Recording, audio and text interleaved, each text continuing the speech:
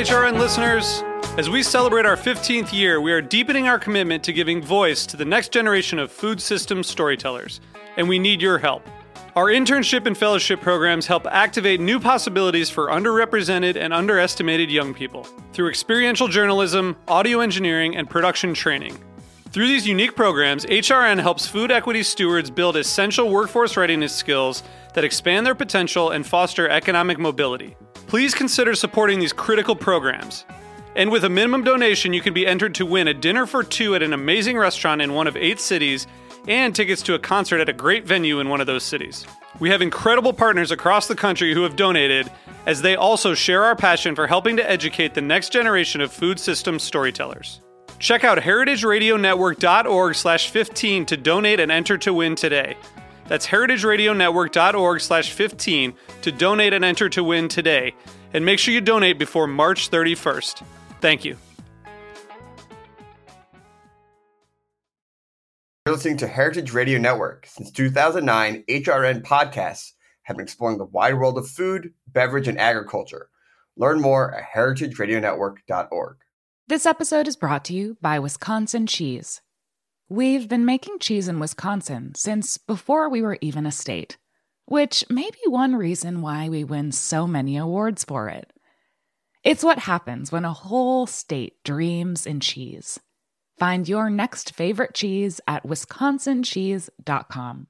We talk about food, we talk about music, with musical dudes, finger on the pulse, snacky tunes. Hello and welcome to Snacky Tunes. I am your host, Darren Bresnitz. To kick off Valentine's Day, sit down with Valerie Gordon, the creative director and executive chef of Valerie Confections. We chat about her lifelong dedication to giving the perfect guest. She reminisces about the early days of building her business and shares some details and upcoming events about her new headquarters clubhouse located in beautiful Glendale. Then in the second half of the show, we head deep into the archives for a live in-studio performance by Diane Birch, who is here to talk about her 2016 album, The Self-Produced New. It's a great episode and one to share with your loved ones for this romantic holiday coming up. So please sit back, relax, and enjoy Snacky Tunes here on Heritage Radio Network.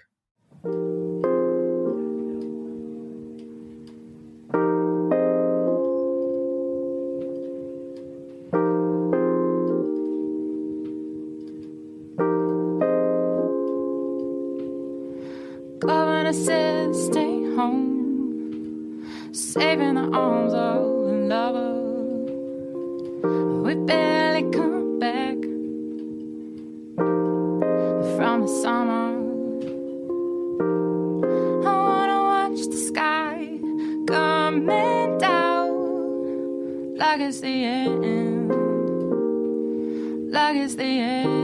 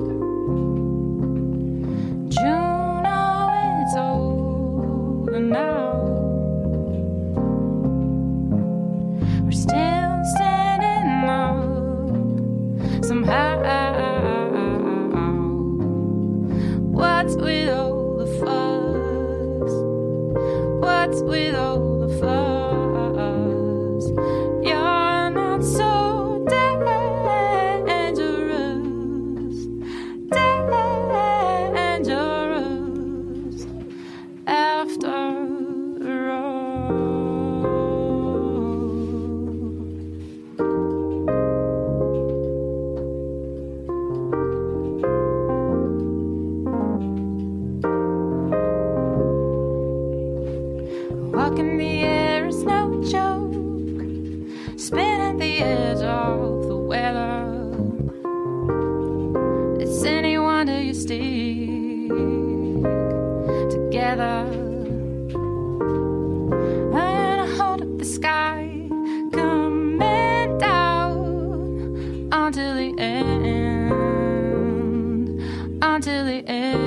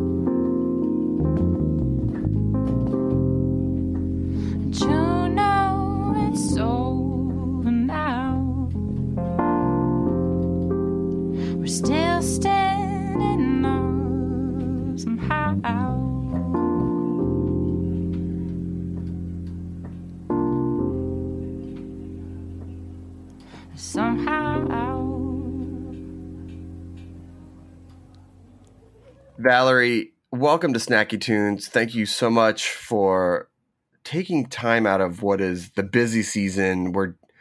This is going to air right before Valentine's Day, but we are in the last 2 weeks recording right now, and so I'm sure the heat is on or the chocolate is flowing. It's your Super Bowl, as the Super Bowl is also upon us as well. It is. There's a lot of hearts. There's so many hearts happening right now in every form imaginable, in white chocolate, milk chocolate, bittersweet chocolate, sugar cookies. There will be hearts on pies. There's just hearts everywhere. There's a lot of love. I mean, it sells. Do I get my heart-shaped pizza this year for Valentine's Day? What time will only tell. Will you get a cheese crust? Oh my gosh. You know what I think would be good? If someone did French onion soup and the crouton on top or the bread on top was a heart. Adorable. Yeah. There's really no limit to the hearts in Valentine's Day. There's no limit. No. So I was reading about you, and one of the things that I found really interesting is that this idea of cooking and creating and giving food as a gift has been something you've done your entire life, starting at a very young age. Mm-hmm. And, some people paint, some people do throw pottery, some people write songs. But what is it about making something sweet, something that has this confection angle to it, and giving it as a gift that has been part of your whole life? I think what I was initially attracted to as a child when I was baking cookies and bringing them to people and started doing these little gifts, it really was about the response. And I noted it to be significantly different, even from like a third grader's eyes. Like, wow, Ingrid just got so happy that I just gave her these cookies. And there was this level of anticipation and unabashed joy when you would give someone chocolate chip cookies at Grattan Elementary in San Francisco. and I found the older I got, then people would start to anticipate these gifts for me. Oh my God, am I on your Christmas list this year? Right. Like, what are you making this year? That kind of thing. And it just never ends. And I think that the glorious thing about a sweet, whether it be a box of chocolate or a pie or a box of cookies or one cookie is it really feels it's a treat in every way, shape, and form. It's not a piece of toast, which can also be a treat. Of course, I enjoy toast, but you know what I mean? It's like, it's not something you eat all day long. Right. It's a moment. Something, yeah. And people will say, I'm spoiling myself. I'm getting myself a slice of cake, right? So it's that thing of spoiling people. And I think the other thing that elicits this kind of response is jewelry. When you gift someone jewelry. Sure. And this was something that we really studied when we were starting Valerie Confections was interesting. Yeah, I really did a deep dive on Tiffany. And that thing of getting a blue bag. Yeah. And then the box and what's inside and that feeling. And so when we were developing the packaging of Valerie Confections, that was like that was a very serious point of study, was the feeling of receiving a gift and the unwrapping of a gift and what emotions come up. And I interviewed a bunch of people as we were figuring out the packaging. And it is, I don't know, it is sort of this amazing thing. And food is like, no pun intended, it is my love language. Right. If I care about you, if you're in my life, if I want to express something to you, like I am doing that primarily with food.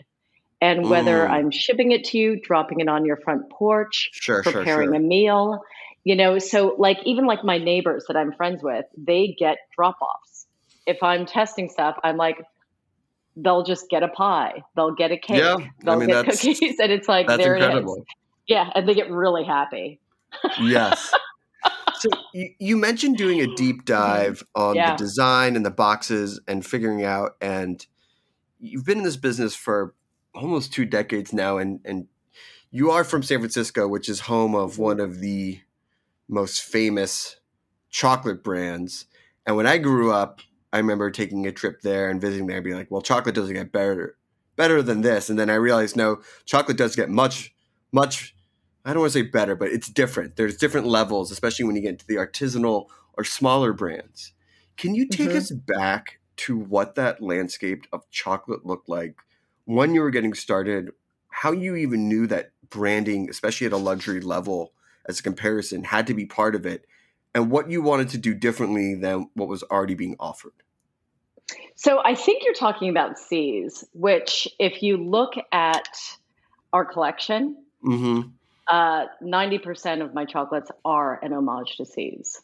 Well, I was talking about Ghirardelli because I remember going to San Francisco and being like, look at these individually wrapped squares. Does it get more elegant? So I have to say I was much more C's is iconic to me. Oh my God, and of course. There's so many things about C's that I riff on. Like you walk into Valerie Confections, you get a sample of chocolate. That is a direct line to C's. When you walk in the door at C's, and there's like and then you anticipate going to C's just to go to the store. You're like, oh yes, the lady in the white dress is going to give me a chocolate when I walk in the door. And so immediately you're spoiled when you walk into C's. It's already special. It's already special. So there was like growing up, and I grew up in a very different era. In the 70s, kids were allowed to go places by themselves. And now it's like, and I always joke about this. I'm like, my children would be taken from me from child services if they lived the way I lived as a grammar school child. My God. But there was, I'll be back. Amazing. I have no phone. When the sun sets, I'll be home and I'll be safe. At some point, I'm just going to pop on some public transportation, get my transfer, and right on. I'll check you for dinner. I mean, I used to take the bus and train into Philadelphia all the time. Yeah. By myself. Right. Yep. Yeah. Totally. Like your parents would be arrested now. That is like child endangerment. You let a kid under 12 do anything, it's like they are coming for you. So hot and heavy. Yeah. So there were a few really important bakeries there. There was one called Fantasia. There was something called Tasahara. And there was also department store shopping. That was really a thing then. And you had the same thing obviously in New York, in Chicago, there are these iconic department stores that always had a candy counter that was really chic and super bespoke. And like, I would go shopping in Union Square, and these are the things that really, really, I think, formed my aesthetic and how I perceived care and luxury. And from I. Magnin, which closed forever ago, to Macy's, to Neiman Marcus, like something that I did as a teenager, and this is such a weird thing in reflection. Like my best friend and I would go to the rotunda at Neiman Marcus and have afternoon tea. That's a pretty weird thing. And we weren't like rich kids either. We were not rich kids. Like we went to public school, but we were both like, yes, afternoon tea and the carts. And it was such a thing. And seeing the pedophores and the precious scones and the level of service and the half lemon with mesh coating. It's like all of these things really informed our brand. And I do think that there are certain, food is so wrapped up in memory, right? And it's so wrapped up in emotional recall. And these are the moments that made me feel the most joyous, the most comfortable, and I would say the most transported. When I would sit down at the rotunda with my best friend and tea service would happen, it was just like there's nothing wrong in the world. Just this a little bit is of the happiest escapism. place. Completely. And all of the intent behind what was being served and how it's designed and things like that.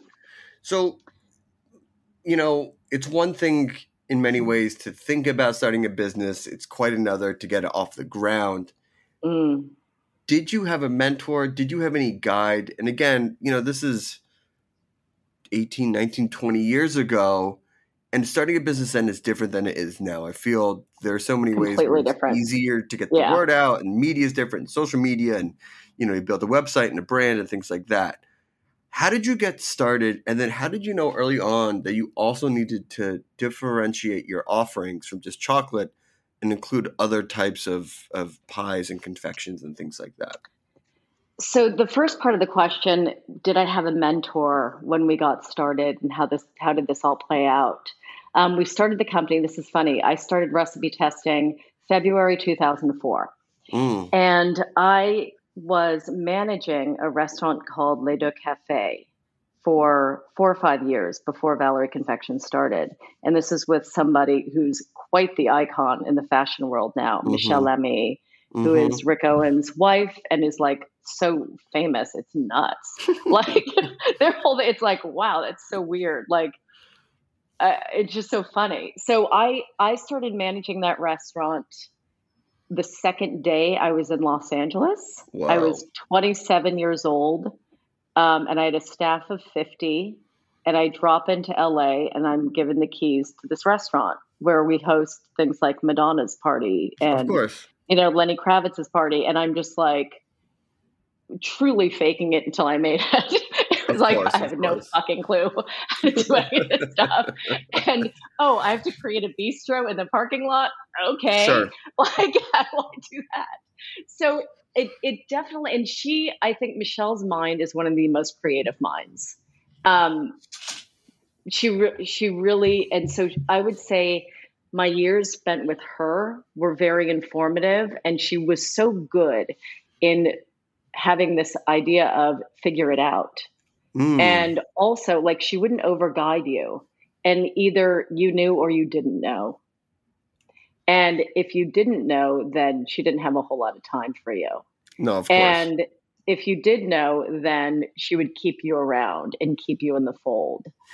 And so I learned so much about creating a moment in that fold, about creating something a little bit different, and also going with what you like. Don't do what everybody else is doing. And this is also like, I'm a half breed. I'm half Chinese, half Jewish. And when I was growing up, we were like, there weren't a lot of us. So I never really fit in. My sisters and I were all sort of this anomaly. So No, of course. I think like expectations as far as this is what you have to do never really applied to us. So there was this thing about being a free thinker and also creating my own path that was from conception, really. So, but I would say Michelle had a big influence on how I went about orchestrating it. And I also had met a lot of people working at Le Deux Cafe. I'm sure. One of the biggest influences on the look and feeling of the packaging was Paul Fortune, who is the interior designer who did Le Deux Cafe and also the Sunset Tower. He does all of Marc Jacobs' residences. Sadly, he passed away a couple of years ago. But he and I were very good friends. And after the cafe closed, I got this idea to start a chocolate company. And where it came from really was, I really was thinking about, what have I always loved?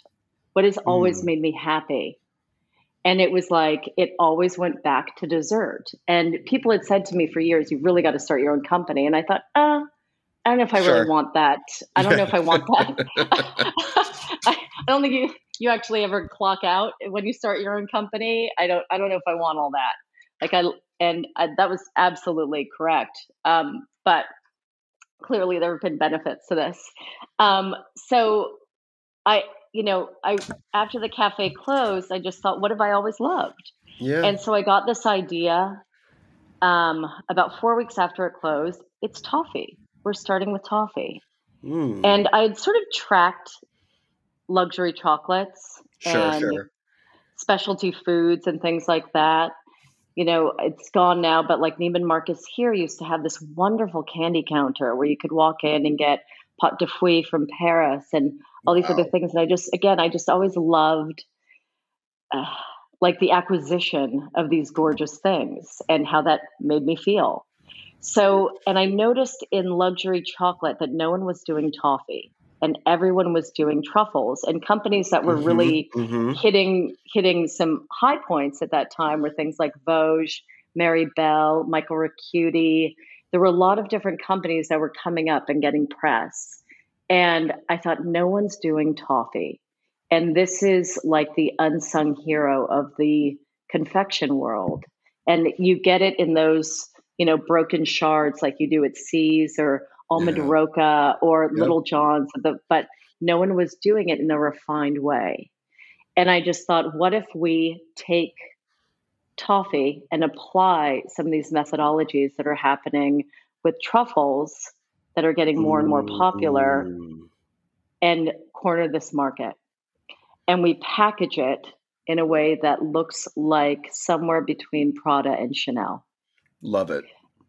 And where Paul was really amazing is I always go to a variety of people for input and feedback. Like I really like to hear opinions about stuff.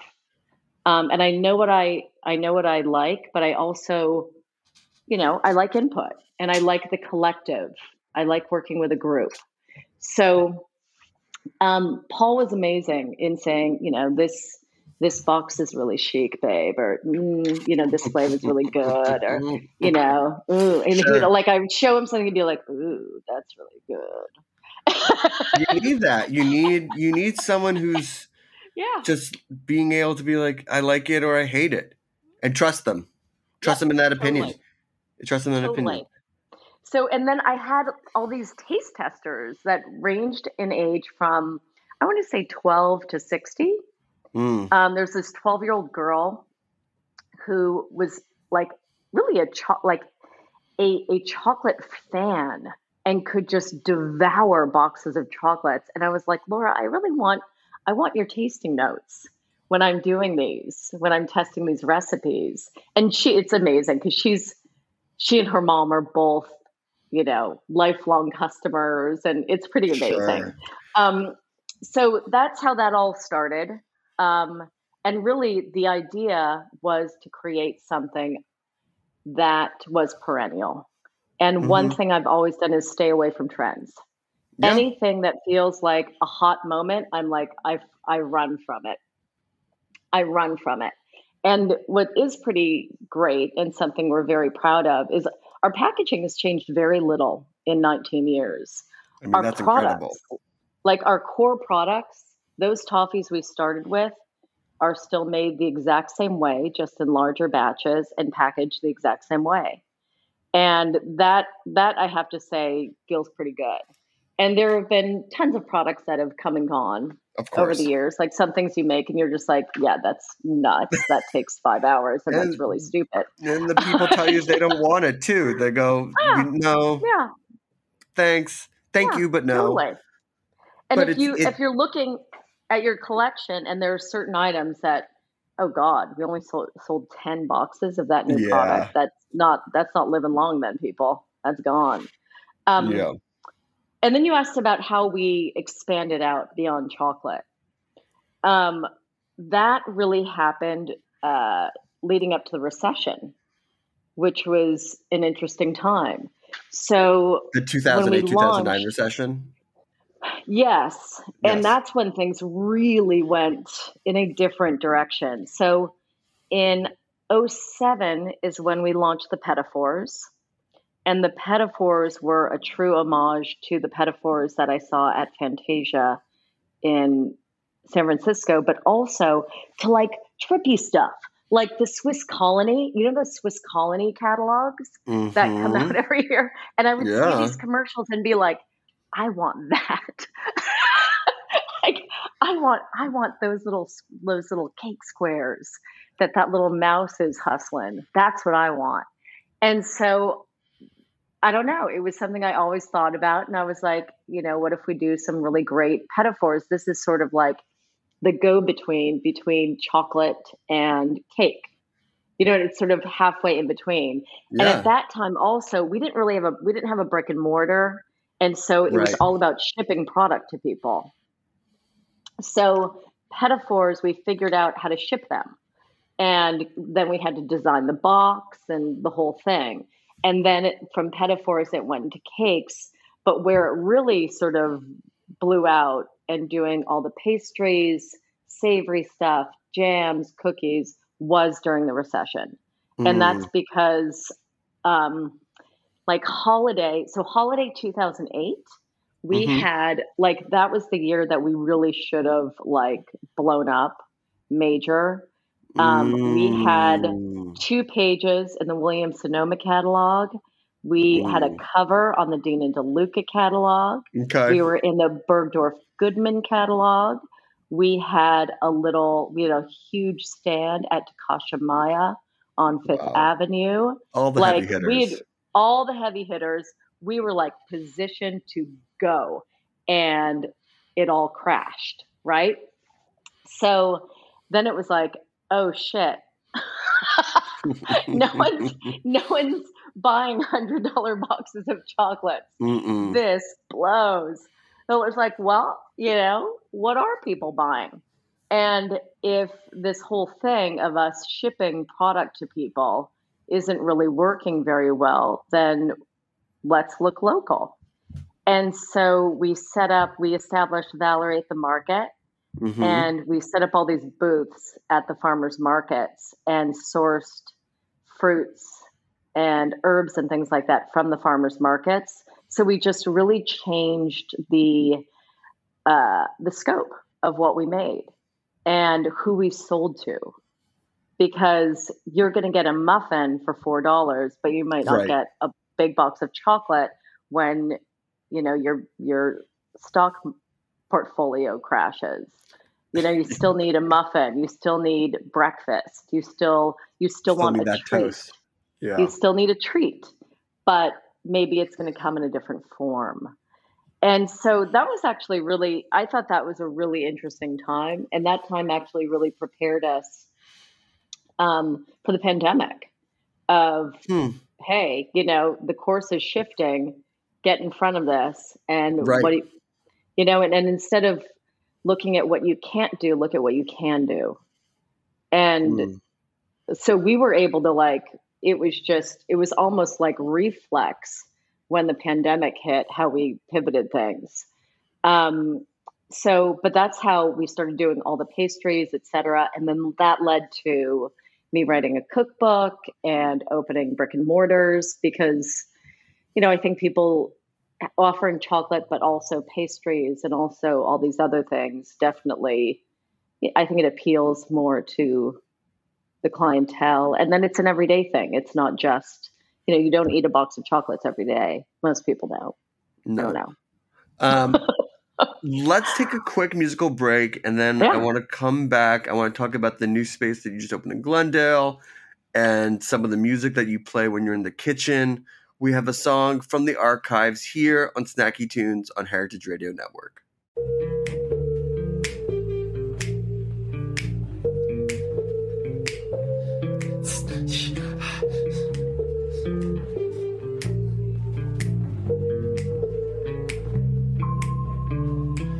I got a friend with a lot of ambition. He don't got all the right education.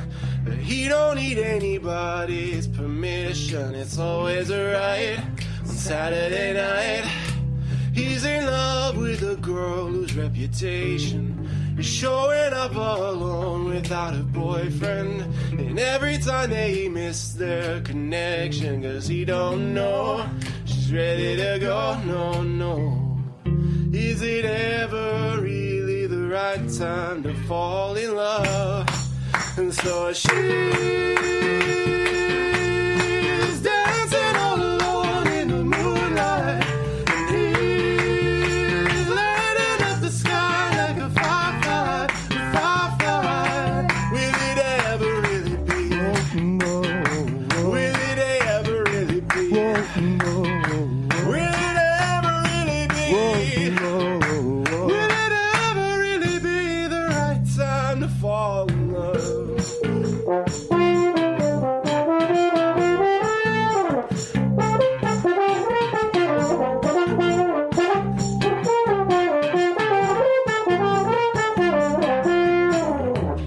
Then she smiles and she says that she's leaving. She don't have to give him a reason. There's no way that'll wait another season. He brought her in close and told her that most of all, is it ever really the right time to fall in love? And she's dancing all alone in the moonlight. And he's lighting up the sky like a firefly. Will it ever really be? Will it ever really be? Will it ever really be? Will it ever really be the right time to fall in love?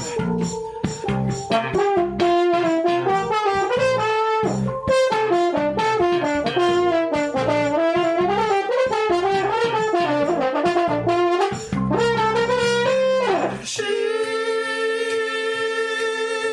dancing all alone in the moonlight, and he's lighting up the sky like a firefly.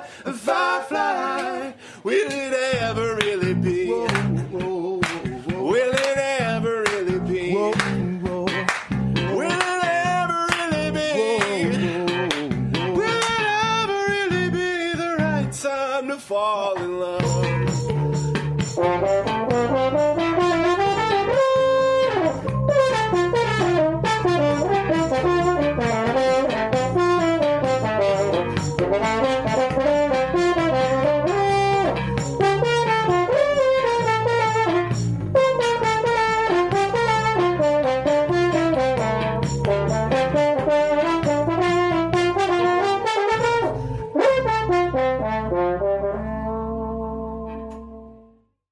Hello and welcome back to Snacky Tunes. We were here with Valerie Gordon, executive chef and creative director at Valerie Confections. And you're talking about the big pivotal switch during the section of 2008, 2009, and how you became an LA company and set you up for future success down the road.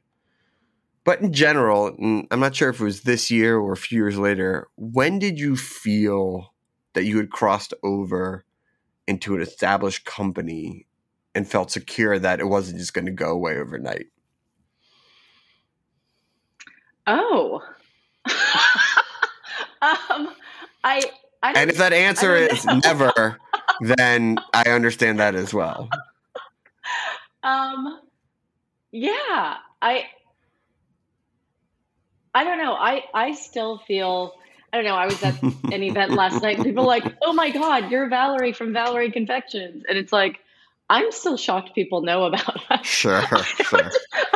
So I think I'm pretty humble as far as that has to go. I don't take any customers for granted. Of course. I don't take, and I think this is the entrepreneur thing where when you start a company out of your apartment by rubbing 4 dimes together, which we did, I think that you never completely release that feeling. I think there's always that push. There's always that drive for like, keep going, what's next? There's never a resting on the laurels. You know what I mean? Or resting on your laurels. I never feel that way. Of course. It's always like, it's always a constantly moving vehicle. Yeah. I mean, that's how you keep innovating. That's how you keep growing. And probably also speaks to why you recently opened up this new, we'll call it a clubhouse or headquarters. I love Clubhouse. Yeah. The Valerie Confections Clubhouse in Glendale. And now you already had the restaurant, which had a bit of a commissary back area as well, but nothing compared to what you've just opened. Can you talk a little bit about the new space, the story behind wanting to open it, and how you got to finally turning on the lights and opening the doors? Yeah. So I would say getting through the deep part of the pandemic, I think was very difficult for all food business owners and really everybody. But there are certain industries that I think, we never got to do that thing where we just sheltered in place. We still had to go to work. And luckily with our business, we were able to go to work, but it was hard. It was a very hard time to take care of the staff, take care of ourselves. So I think that whole process of 2020, 2021 was intense. It was tiring. It was hard. And by the end of 2021, my husband and I really felt like we want to do this differently. We want to make some big changes in this company. And we want to, and I think also after doing this company for 18 years, I discovered that there are elements of the business that I wanted to explore more fully, that I hadn't had an opportunity to do. I realized that there were certain things that were really stimulating me outside of the company and trying to figure out, how do I bring these things into the company? So we sort of, analyze what do we want to be doing at this stage in our lives and at this stage in the company, and what kind of company do we want to own, and what kind of an environment do we want for our staff and for our customers. And I think one of the big things that came out of the pandemic is, how does the food industry treat itself? And not just how are employers treating employees. There was a lot of talk about what people are paid, lifestyles, long hours, people quitting, environment. And we were looking at that, but also at our own lives. Like, how is our work environment right now? Do we feel stimulated every day? Or do we feel like, good God, I don't want to sit in the back of this kitchen one more day and change this, Right. Because we had been in the same space for a long time for our commissary. And there was a stress element in that space for sure. So we were looking for a different situation. And there were certain logistical things we really needed. We wanted parking for our staff, which we didn't have in the previous one. Sure. Like, you roll to work and it's like, fuck, and then you're like trolling for Yeah. parking. That's a Yeah, horrible way to get to work. And it It's was a terrible like, way to start your okay, day. it's an awful way to start your day. Yeah. And that really was big in our hunt for a new place, was we have to have parking for our staff. So that was big. By the way, that is the most LA It's huge. thing. It's so Yeah. funny. You It's want to talk nuts. about really being an LA Yeah. company? The fact that parking is part of what you need to Yep. grow and be better. Completely. It was just like I would watch employees show up to work every day, God. stressed, walking in the door, like, it took me 15 minutes to find parking. That's awful. That's hideous, right? Yeah. Hideous. Of course. So that was really big in finding this new place, but also we needed more space. We needed better walking space, and I really wanted nice communal areas. So we actually found this space on Craigslist, which is nuts. We had 3 brokers looking for us, and Stan found this place on Craigslist. And it was a catering company, and it's pretty great. It's 5,000 square feet, 2 buildings with a garden in between. Heaven, right? And I was like, right on. So, and when we first looked at this place, I want to say it was last June. So this all happened really quickly. Yeah. And it was in very poor condition. It had been a catering company that was sort of abandoned. There was just like crap everywhere. It was it was kind of like, God, it felt like a hoarder's reality TV show, but like dirty and kind of abandoned. Also, it was wild. But structurally, it was like, this place actually has everything we need. There were 3 Great hoods, bones, as they say. 2 walk-ins, the parking lot, permitted, all of it. And so it was like, okay, we need to do like a really big facelift and then go. So that's what we did. And the timing worked out really well. And this space really affords us to do a lot of things we'd always wanted to do and couldn't. There is a chocolate room. There's 2 very large baking kitchens. There's a retail space. And from the retail space, you can see the chocolate production room, which is really fun. Because there's this really, with dessert, with a lot of food, there's a real voyeuristic thing. Yeah. Folks want to watch. So they can watch. I love teaching classes. And this is something I travel a lot to do. Like, I'll get booked at this place or that place to teach a class. And I'm like, wow, we can teach classes here. And hosting events is something else I really like to do. So this is something we started doing in our home more and more, and just sort of putting interesting groups of people together and like different walks of life a little bit, like fashion people and design people with food people and educators and like just actors and, a fun mix of people.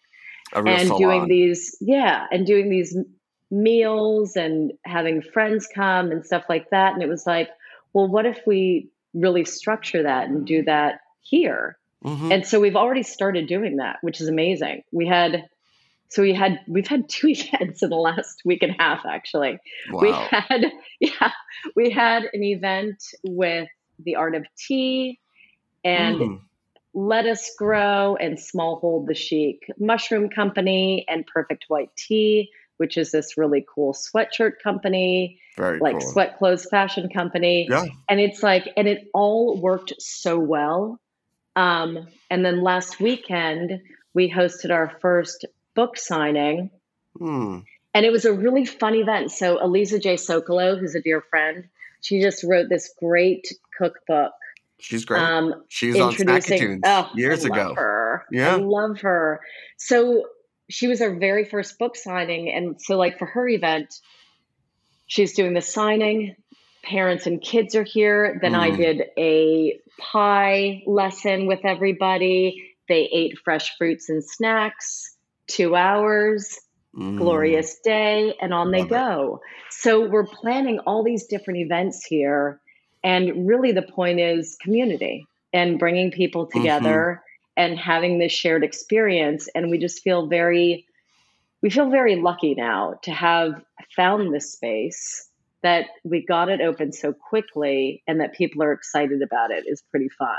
It's pretty fun. I mean, that's so amazing. It's a whole thing. Yeah. Yeah. It's a whole thing.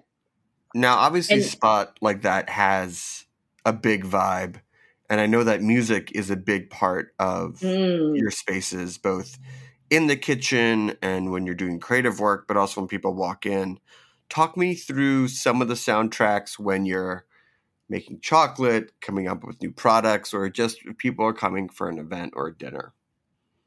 So different vibes for different places for sure. At our Echo Park location, which is sort of its own thing and really Great very cafe. community based. Thank you. We have a lot of musicians who work there. I mean, you're in the heart of like a lot. You're in the dead center of it. Taking a lot of coffee know. meetings there. How about that? Let's just leave it there. Yeah. Like a lot.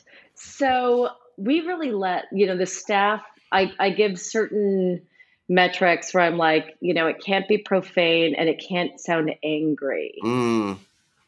Like it can't be too loud, too urgent, or too angry.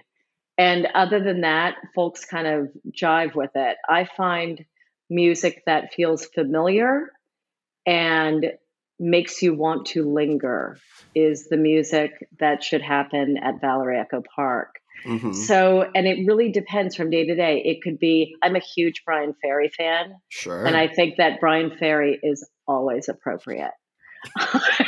Anytime, there's any situation. There is no wrong with Brian Ferry in my eyes. I'm also, I like the Brit Boys. I love Harry Styles. I love, there's just every generation of Brit Boys I'm pretty much down with. So that's sort of the Echo Park thing. Here, if we've got an event going on, so say like the tea event we did, that's more ambient music because really it's about conversation. Yes, of course. So it's more, sort of jazz, cool, like, you could riff on some like Massive Attack kind of stuff. And again, so there might be a slightly familiar beat to it, but it's not distracting. Right.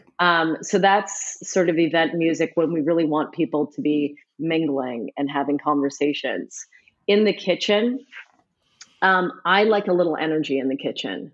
If you have music that is too, low and slow, I think that the energy of the room really starts to dip. So I love things like, Rihanna, Beyonce, like sort of R&B pop, I think is really fun in the kitchen. Also, a lot of R&B pop is really kind of the deal for sure in the kitchen is my favorite. And it gets you kind of you get going. Yeah, you know what I mean? Yeah. You get going and you feel good and you feel upbeat. Things like that are sort of too emo. Yeah. Wow. You don't really want that. No. Because people get all, just in their feelings. Oh, it's too much in your feelings. But then in the boutique, it's a mix up of salon style music. So, it's kind of all over the place. And it's all over the place. And I think that's great. And we also, I really like to let, whomever is working in that room needs to have input about what they want to listen to. For sure. And so, my metrics are no angry, I don't want to hear about genitals, nothing that, potentially could be offensive to a coworker. You can't put on, right? Yeah. No. I mean, I worked at a coffee shop. It was very, it was a different time. It was a different time when it was Boston. So I don't know how many of the same rules apply, but there definitely was always a discussion of the music and its importance and the vibe setting. Yes. And one of the, someone here really loves 70s rock, which is super fun. That's super fun kitchen music for sure. Yeah. So with Valentine's Day around the corner and speaking to someone who's been a lifelong gift giver, I would feel remiss not to get your advice on the perfect type of gift for the holiday season. And let's just make it in the world of something edible. What's your advice? Is there too much? Is there like, okay, you've gone over the top? Is there just the right amount? What type of thinking needs to go into giving that special someone, or just anyone in their life, for something special for Valentine's Day? So I think the big thing is to really listen to what that person likes. Mm-hmm. So I would pay attention. If this is a new relationship or a well-established relationship, what is that person like? Right? So you're really like sort of transporting into their minds and their taste. This year, we actually have a floral pop-up happening in Glendale on the 13th and 14th from Heirloom LA. They've got a new floral. Yeah, super fun. So we're like, hey, man, one-stop shop. Get your flowers and your chocolate or your cake, I like to do two things generally. So say it's someone who loves breakfast. I might do 2 jars of jam and 6 scones. I think that's a lovely Valentine's Day. I like that. I like that. Like lovely. If it's someone who really, really loves chocolate, I'm going big. I'm going for that big box with a big bow, because you will never get that for yourself. No. Ever. Right? Ever. But that is a lovely thing to share with someone. I also think it's great to do like a bottle of champagne and chocolates, or a bottle of wine, like red wine, that kind of thing is really great too. So we also have candles by La Photo Low here, Darling Wendy Polish's company. We've got some lovely ceramics. So it really is, I think it's about listening to the person and what the recipient has expressed that they really enjoy, rather than here's what I want to get you. Gift me the way I want to be gifted. Yeah. For sure. Sure. Valerie, I cannot thank you enough. If people want to check out events of the space or order stuff from you or just follow along with Valerie Confections adventures, where can they go? So many places. You can follow me at Valerie Confections on Instagram, and you can go to Valerie Echo Park in the heart of Echo Park. It's really cheers. It's where all the cool kids go. Yes. We're in Glendale, of course, and this is the main Valerie Confections. Our website is valerieconfections.com. And you can also sign up for my newsletter that just launched last month. It's called Hi Gang. And that's on Substack, Valerie Gordon on Substack. Sign up. You get fun, like we're doing special discounts from different brands, lots of recipes, all that kind of good stuff. For the Valentine's Day episode is coming out on the 10th. We're releasing it. And I'm sharing, because my husband and I do the same thing every Valentine's Day. We eat pizza and drink champagne. There you That's go. our jam. Is it heart-shaped? Is that pizza heart-shaped? It's not. Oh. It's not, but yours should be. And cheese stuffed, a cheese stuffed crust. See, I listened. You got to know. Someone needs to get that for you, hon. You deserve that. No, maybe I'll send you one. Maybe I think I'm gonna do a rack of ribs, of lamb ribs. Ooh. Maybe I'll make some flatbreads that are heart shaped, or I'll try it. This is cute. Yeah. Ribs are intimate. I know it's something that I know that my wife likes and my family likes. So by maybe doing it, I've already bought them. So it is. I love this. And do you sauce it? Do you sauce those ribs? Yeah, it's nice. It's Andy Baragani's recipe. So it's got a nice yogurt sauce and some fresh herbs and whatnot. That's a cute Valentine's Day dinner. Yeah, and you can actually shape them like a heart when you cut them. Get over it. That's so good. Well, thank you. That's perfect. Well, thanks. Well, yeah. This is going to air. Now I'm like, ribs. Yes, man. Yes. Since it's going to air 2 days before Valentine's Day, anyone is open to steal any of these ideas that we've talked about. But Valerie, I can't thank you enough. Karen, thank you for setting this up. Deeply appreciate it. And we have a song from the archives and then a live performance here on Snacky Tunes on Heritage Radio Network.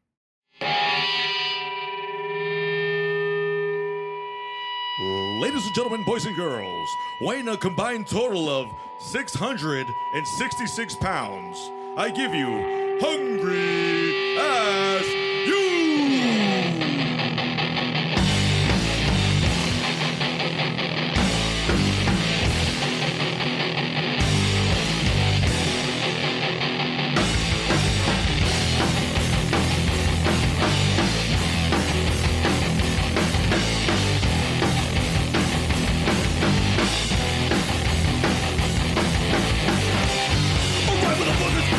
From the SUV, hold it down, pound to pound. You know we're dead, fucking bad. Bigger, better, and better. Let's do this shit right.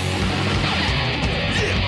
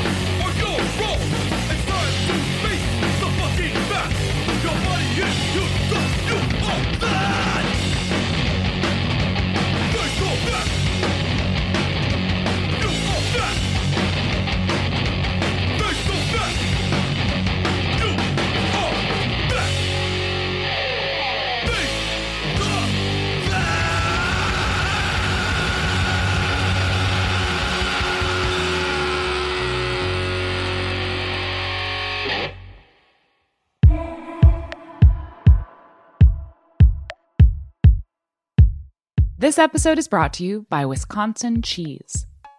There's a reason when you think of Wisconsin, you think cheese. Cheese is a huge part of Wisconsin's history and future. In Wisconsin, the state of cheese, the tradition of cheese-making excellence began 180 years ago, before Wisconsin was recognized as a state. Immigrants traveled to settle in this lush green hills of Wisconsin, bringing their cheese-making traditions with them. These storied skills, combined with the freshest milk available, created a cheese-making culture that is uniquely Wisconsin. Wisconsin's 1,200 cheesemakers, many of whom are third and fourth generation, continue to pass on old world traditions while adopting modern innovations in cheese-making craftsmanship. Find your next favorite cheese at wisconsincheese.com. Welcome back. Diane, welcome to Snacky Tunes. Thank you. Thanks for having me. It's good to see you again. Thank you. Yes, you too. You were the child of a nomadic preacher in Zimbabwe. How did that affect your musical inclinations, and where do you pull influence from those experiences? I think the fact that I had to move around so much as a small child, and so I was kind of always like having to adapt to a lot of different things, saying goodbye a lot of times to people. So I sort of became a little bit of a recluse in my own mind. And my parents were also a lot older. And this was also in South Africa. So it was like, there's just like a lot of backwards. There's a lot of backwards. Yeah. So, it really influenced my music, I guess, just because I started appreciating music so much. My parents were big classical fans, and there was a lot of music in church growing up. So I was very influenced by like church hymns and classical music. And I was very sheltered also, so it made me a little weird. When did you start playing the piano? I was 7 when I started playing. Yeah. And, I was just sort of not that interested. I mean, my mom was like, oh, we're going to a piano lesson today. And I was like, okay. And then it was just kind of like one of those things where it just came naturally, and I just loved it so much. And at that time, or it was at that time, or how much later in life did you start to realize that music is what you wanted to do full time? Well, I always knew that music was what I wanted to do full time, which is why I always used the excuse, I don't need a college degree. I don't need to finish high school. I'm just going to play music. I don't need to do homework. I don't need to do any of this stuff. No. I got the piano. Yeah, like I already know what I'm supposed to do. Yeah. I always knew I was going to do music. I had no idea I was going to become a singer. I thought I just had like the worst voice, but I prided myself on the fact that I was a pianist, and I'm a pianist. I want people to take me seriously as a pianist. And then people were like, why don't you sing? And I was like, no. And then they're like, oh, never mind. And I was like, nobody wants me if I don't sing. So then I started trying to sing, and yeah, I'm still trying to sing. Which pianists or classical composers were your people growing up? Well, like Glenn Gould and Leonard Bernstein. I mean, just like all the classical, pianists. And then when I started to get more, of course, like Debussy and Chopin and Satie and those composers, I was very influenced by as well. And and I loved like old film scores and like that kind of feel, and so a lot of contemporary composers as well. And so I was just, I wanted to just kind of be like a film scorer or just like compose like weird contemporary classical piano pieces. And then I'm like, that's kind of weird. Maybe that's really niche. Maybe that's kind of niche. Very niche. Yeah. As you evolved into this, did playing in hotel lobbies piano help you get over the I'm not a singer to the singer that you are now? Well, it wasn't really that, but although it did really kind of make me not give as much of a... Am I allowed to say? Yeah. I'm like, is this a PG show here? Yeah. Exactly. It kind of made me like not care so much. And give as much of a shit. But it definitely made me more aware of like music and what was going on, and pop music. I started paying more attention, and but then singing, it was more just my friend one day was like, oh, I'm going to this singing class and it's really great. We like talk about our feelings and hold hands, and then we meditate, and he has a piano and you should come over and play like background music. And I was like, okay. And then I went there and I ended up writing a song for this class just as like a fun exercise. And then they were like, oh, this is really good. And then I just started doing it. What songs were introduced to you from the pop world when you started playing in the hotels? Or how far away from you from like what was going on contemporary music? Well, when I first started doing it, I've sort of always lived in my own world of like reality. Like I pay attention to certain things and not others. But when I started playing in hotels and restaurants, I was like, okay, I have to learn the standards. So I have to learn like all the classic, Cole Porter, Gershwin, whatever. And then I started playing that, and I was like, okay, this is really cool, but like I want to play some other songs, and I love Radiohead, and I love, all these other pop, anything that I was listening to at the time. And I was like, oh, I could just play any of these on the piano and just sort of make it sound. I just lounged everything out basically. And I was like, everything works. You can lounge anything out. You can lounge out Chopin if you want, or Beethoven. Ooh, little loungy Chopin. What is it? Little loungy Chopin. Yeah, exactly. You can pretty much, put a grace note on anything. Can we hear a song? Yes, please. Quickly, before I start saying too much stupid shit. What are you going to play for us first? I'll play a song called Kings of Queens. It's actually inspired by the Mets, which I have no interest in really, but my boyfriend does.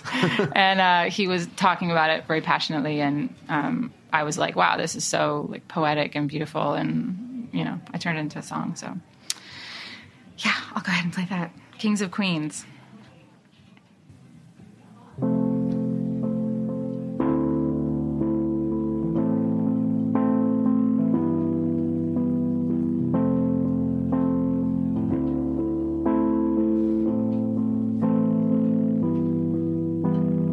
Man, I'm first.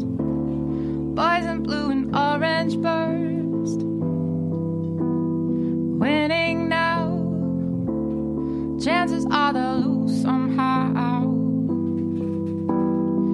get your fix like you did in 86.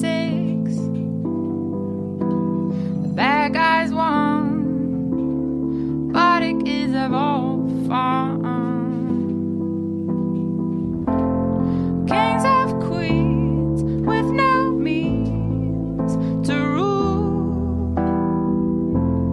There will always be a crowd to fool. Kings of queens with no means to rule the world. To rule the world.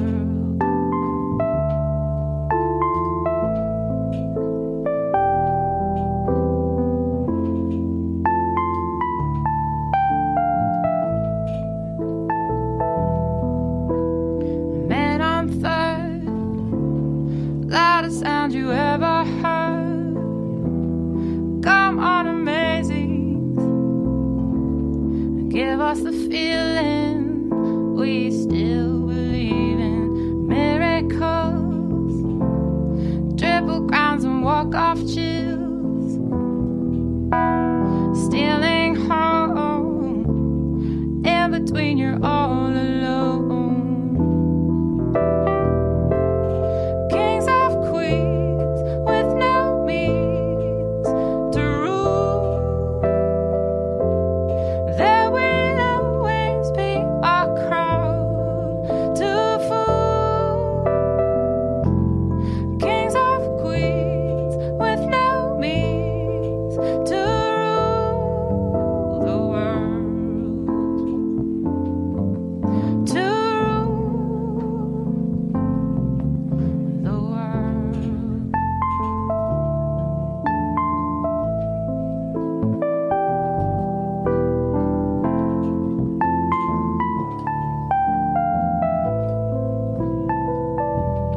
Come on, amazings. Give us the feeling. Come on, amazings. Give us the feeling we still believe in.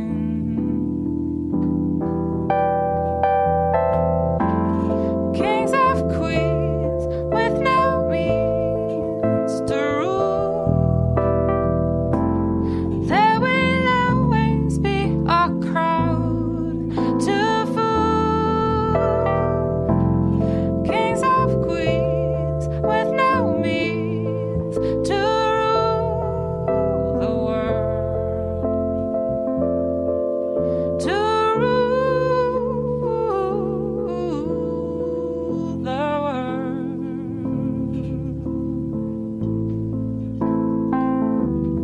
Come on, amazings. Give us the feeling. Come on, amazings. Give us the feeling we still believe in.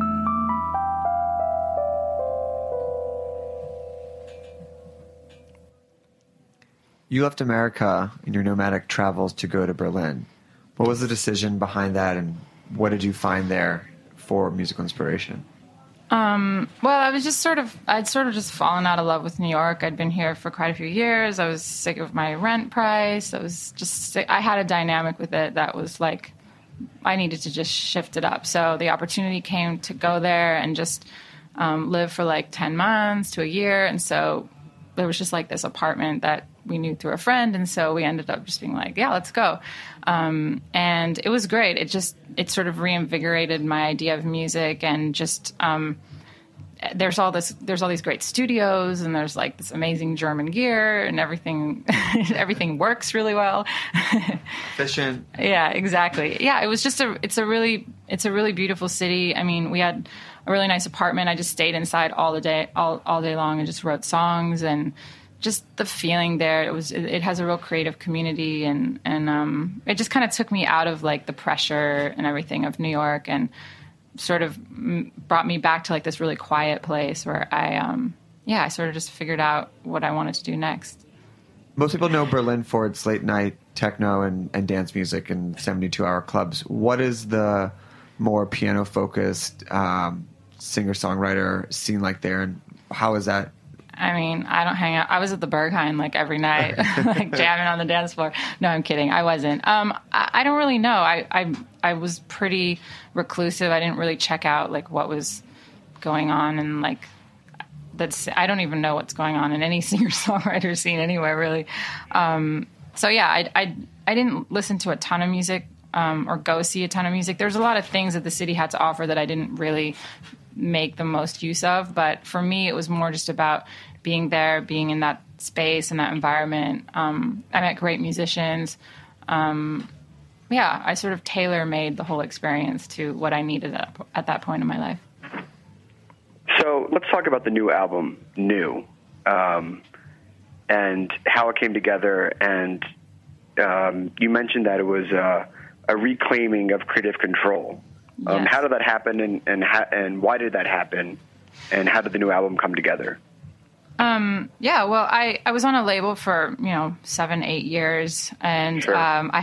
There was a lot of creative battles that were fought, and when I left them a couple years ago, it was I started just learning Ableton, and I was like, I'm going to do everything myself. No one's coming near anything I ever do ever again. And back off everything. I'm like, I got this. I'll do everything. And I'm also a control freak, so it was like a great way for me to realize that actually that's not always the best thing. But I just started writing all these songs. I had like all these things in my Ableton that I was like, what am I going to do with this stuff? And it slowly started coming together. And then when we went to Berlin, my boyfriend was just like, oh, there's all these studios here, and I know this person who can introduce you to that person, and there's musicians, and why don't we just like record a bunch of the songs? And I was like, I don't know, like, money, da-da-da-da-da. And then he was just like, let's just do it, and then just self-release it, and, start a label. And I don't know, he's like, let's just do this. And so I was like, okay, let's do it. And so it was just kind of those things, like, it was so simple. I just made this decision, like, yeah, you're going to do this. You're going to record it, and you're going to put it up on Bandcamp, and you're not going to make a big deal about it, and you're just going to sell it to your fans. And so awesome. Yeah. And so it was just incredible. I mean, I came from the mastering studio, and within like an hour they were uploaded onto Bandcamp, and it was released, and people were buying it, and like the money was going into my PayPal account, and I'm like, this has never happened in like my entire career. I've never seen a dime. The internet, right? I know. And it was just like, it's incredible because artists are so powerful, and we have such tools now, with being able to have this direct line of contact to our fan base and have the support. There's all these things that we can do, and we don't actually need, this whole machine necessarily around us in the way that maybe in the past it was much more enticing. So it definitely made me feel powerful and just like, yeah, I can do what I want. And, when you put on the business hat, which is hard to do sometimes, right. You realize you have a lot of power. What are some of the things that you still feel that you need to learn as now having your own label, or things that are still not totally there that you had from the support of being on a label before? Well, obviously, like the money thing is nice, but as I've come to realize, like, more money, more problems, obviously. I've heard that before. Yeah, it's this thing. I coined it myself. Yeah. Once you have a lot of people in the mix and you have all these other opinions, and it's very difficult to like retain your artistic vision. And sometimes your vision just shifts and it changes, and you need to be surrounding yourself with people that you really trust and that are on the same page as you. But yeah, financially, that's one of the harder things. But at the same time, I have so many like friends. I have such a community. There's such a like heavy, deep artistic community of people that are very generous with their time, with their creativity. And like, I pull in favors. I have so many people that are just like, we want to help you. We want to do this for you. And when you don't have that big label behind you, actually people feel more compelled to do stuff for you because they're like, oh, you're doing something. We believe in this. We're passionate about it. And we're doing that. We believe in it, and we want to support this for the right reasons, not just because we think we're going to make a buck. And it just brings it back to like the integrity of the intention of what you're doing again.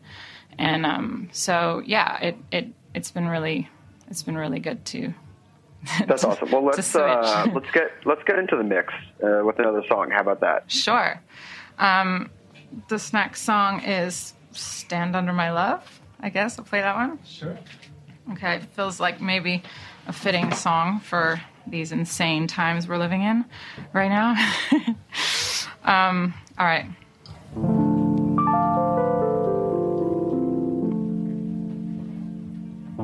Somebody on the left, somebody on the right.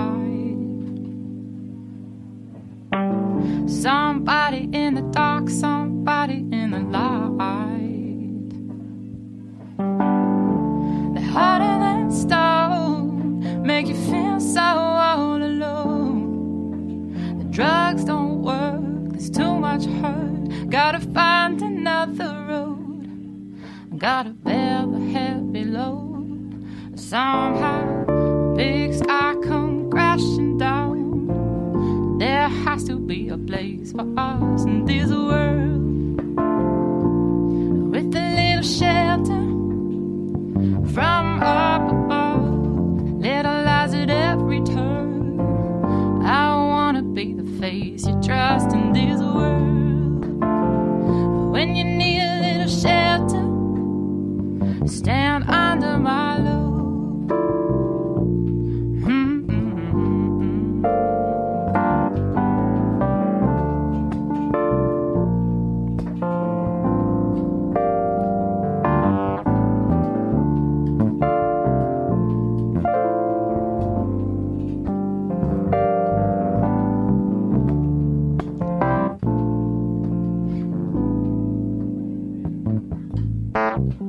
Somebody in the right, somebody in the wrong.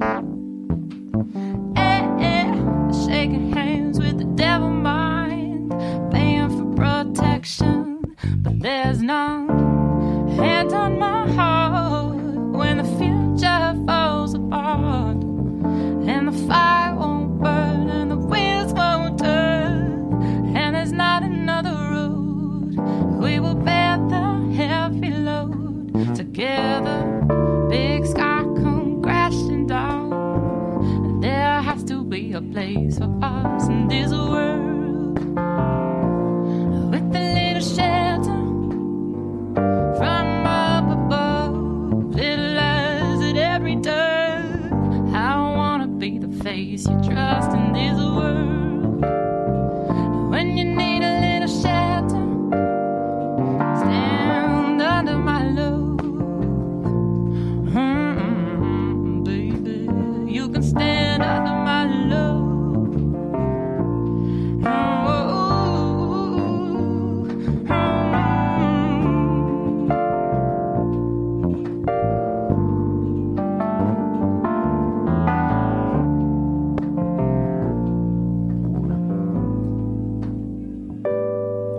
Well, the story is in stone, and the future may be known. When there's nothing left to say, I'll cover you, babe. Together we'll last for another day. Big sky come crashing down. There has to be a place for us in this world, with a little shelter from up above. Little eyes at every turn. I wanna be the face you trust in this world. When you need a little shelter, I stand under my love. Oh, stand under my love. Ooh, you can stand under my love. Oh, baby.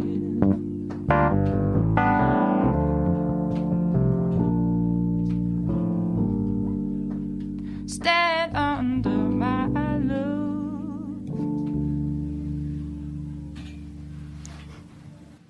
Let's talk about the real reason why you're here. Cream of the crib. Oh, God. Oh, yes. Peasant dishes made with royal ingredients. Your food Instagram profile. Oh, yes, which I haven't updated in a minute. Well, here's a good reason This is to. actually an intervention from your team to bring you back into the food world. Yeah. It's a beautiful site. Oh, thanks. Did you make all the food yourself? Yeah, duh. What was the inspiration behind it, and how did it evolve? Well, first of all, I love food. I love to eat. I love good ingredients. I love high quality ingredients. I'm not like, I don't know how to cook really at all, but I just like to put certain things together. I used to live across the street from Marlowe and Sons in Williamsburg, and also from their place Marlowe and Daughters, which has like really beautiful produce and stuff. And so I was always in there, and like they had all these great dishes, and I was like, oh, that's an interesting way to do eggs, and that's an interesting concoction, and oh yeah, I should try that. And then I ended up just sort of trying things out, and then I'm like, that's so pretty, I should photograph it. And then I'm like, where do I put this? It's like, I can't put it on my Instagram because that's lame. And I'm like, I'm just going to start a food Instagram, and nobody's even going to pay attention, but it's going to look pretty when I scroll through, and I want to remember my recipes. It's really pretty. You have a great roasted chicken. It's really pretty. It's beautifully shot. Thank you. Is that also shot by yourself? Well, yeah. I mean, I have an art director, and we've, discussed it at length. But, it's some iPhone simple side, the plate sort of at a slight angle, and, yeah. Nice natural light. So you have a show coming up this Wednesday at Babies? It's actually Tuesday. Tuesday at Babies. Yeah. Who are you playing with? I have a really great band. It's like a full-on band. I have a little string section. I have Stuart Matthewman, the sax player of the Sade band. He's playing with me. Aaliyah is playing with me. And so it's going to be exciting. Although no one could see where you pointed because it's radio. I'm so sorry. The bass, the silent bass player. The silent bass player. Silent bass player. Yes. That's great. So where can people find the EP, find the records, put money in your PayPal account? Yeah, well, you can buy it you can get it everywhere. You can, if you like, I recommend buying it on Bandcamp because you can get high quality audio files. And you just go. Shout out to Bandcamp. Who doesn't love Bandcamp? I know, it's incredible, actually. And they just donated all their sales on Friday to the ACLU. Really? Yeah. I did not even know that. Yeah. Okay, I love me. Only buy it on Bandcamp, please. Yes, thanks. Yeah. Yeah. So even more reason, I would be totally happy to have them take all the proceeds from that and give it to ACLU. And you also have a European tour coming up as well. Yeah, I'm leaving February. I'm going to go play some shows, and I'm playing in Berlin and Paris and London, and then going back again in May. I'm working on a full-length album now with Aaliyah. He's my producer on it, and so it's exciting. We're excited to play shows and get back out there. Last question. Yeah. What advice would you give to people who want to take back more and more control of their musical projects? And what are some of the hardest things that you faced along the way that you got through and that you would just give some advice to newcomers? Just figure out a way to get the money. Like, never don't do something because of money. I feel like there's always a way to get like a little chunk of change or pull in a favor, and you make the money back, and just keep doing it. Keep informing your fans. Just believe that like there's people out there that actually care, and don't get swept up in the whole thing that if you don't have all this team of people around you paying you tons of attention and showering you with praise, that's the only type of scenario that's going to get you into the public eye or whatever.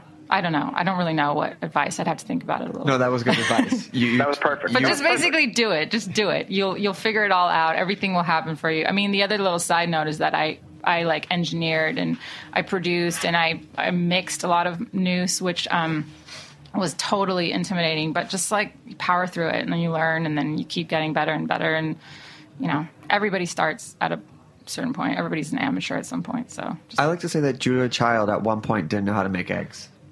Really? Yeah. Awesome. Yeah. And then she watched the Jacques Pepin YouTube tutorial. Yeah, exactly. That's exactly how it happened. Alternative cooking facts. Well, we want to thank Jameson for coming on. Please make sure to check out Wine Enthusiast magazine to the 2017 Best Wine Travel Destinations. Diane, good to see you again. Thank you so much for coming on. We will be back next week with a brand new all LA-based episode of Snacky Tunes. What are you going to take us out with? I'm going to play a song called Juno, inspired by that epic snowstorm when they shut the city down a few years ago. Oh, yeah. Great. Well, thanks for listening. And we will be back next week with a brand new episode of Snacky Tunes. Cool. Thank you.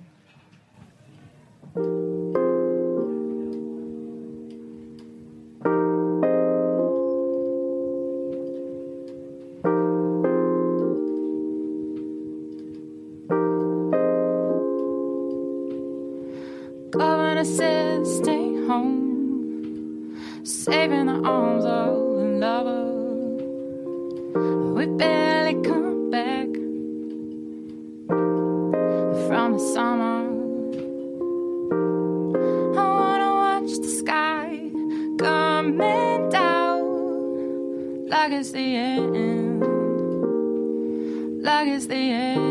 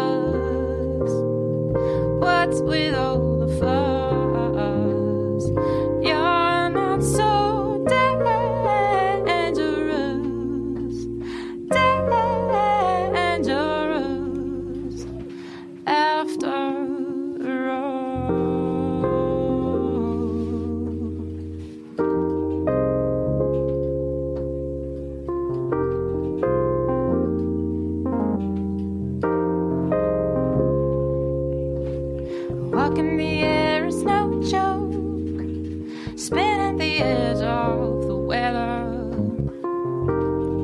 It's any wonder you stick together.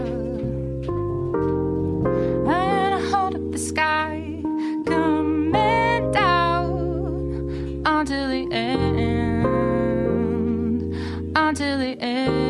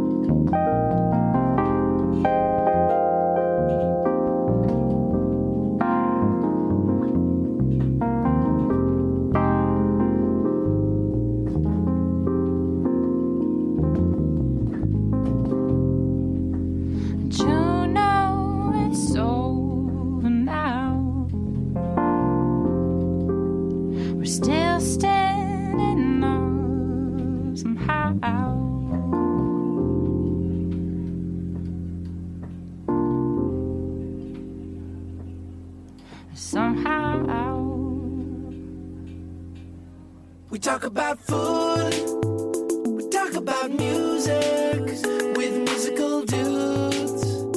Finger on the pulse, snacky tunes. Snacky Tunes is powered by Simplecast. Thanks for listening to Heritage Radio Network, food radio supported by you. Keep in touch at heritageradionetwork.org/subscribe.